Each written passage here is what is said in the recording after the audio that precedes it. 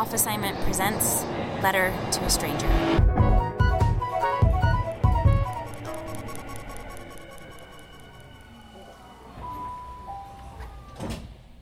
Bright Angel Trail, Grand Canyon, Arizona.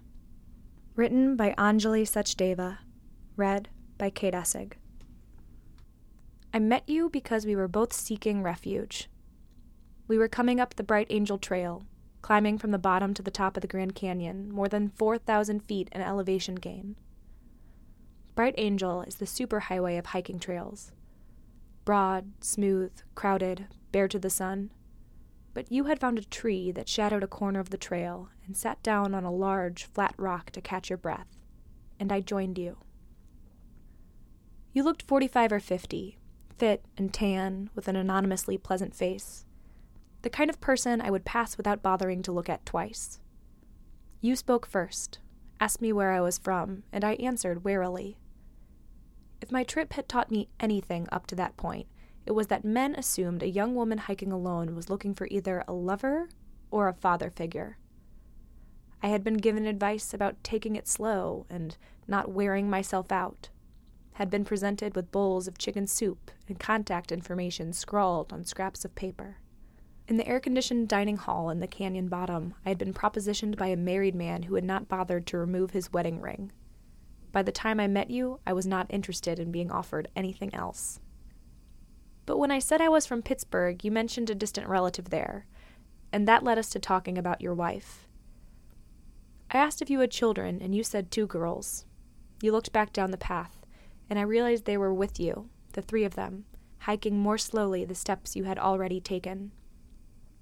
We let that settle for a moment, their imminent presence, the limited time for talking. You asked me if I wanted to have kids, a question I was asked often in those days, and one that I found irritating and invasive. But somehow, in that place, it seemed an honest inquiry that deserved an honest answer. I said I didn't know, that I thought about it a lot, but I didn't think so. I was 27 then, and even though I was well into adulthood, such choices seemed far off. You told me to think about it carefully because it was the only decision in life you could never take back. Like jumping off a cliff, you said. It got my attention. I was never good at decisions, always afraid of making the wrong choice, even about small things. You looked down the trail again. Said you loved your girls with all your heart, but that kids take over your life and it is never what it was before. I nodded. This was what I had always suspected about kids. I said I liked to take care of people, and you told me that was even more dangerous, that it made it easy to forget about the things that matter to you until it was too late. I don't recall any bitterness in your voice as you spoke. All I remember is relief. From the sun, the ant-like stream of people moving up and down the trail, the loneliness that always accompanied my stubborn desire to travel alone. But now I wonder what made you walk on ahead of your family. Was it simple impatience? The physical need to move at your own pace? Or was it a deeper desire, a longing to walk right away from them and into some other life?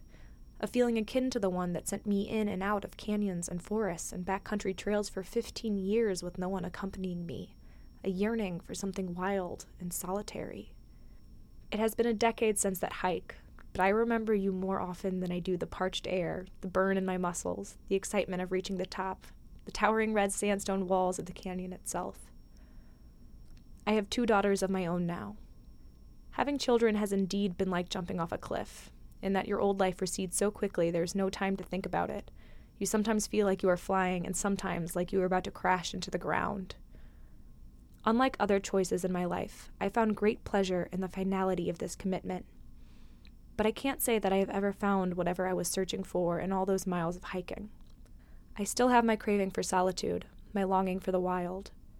I think of you sometimes and wonder if it ever left you either. When we stopped talking, we smiled at each other. And a moment later, there were your wife and your children coming around the bend in the trail. I felt the things we had said float between us like the heat, things too honest for the people we loved. Then you said goodbye and walked back to meet them, to join your steps with theirs.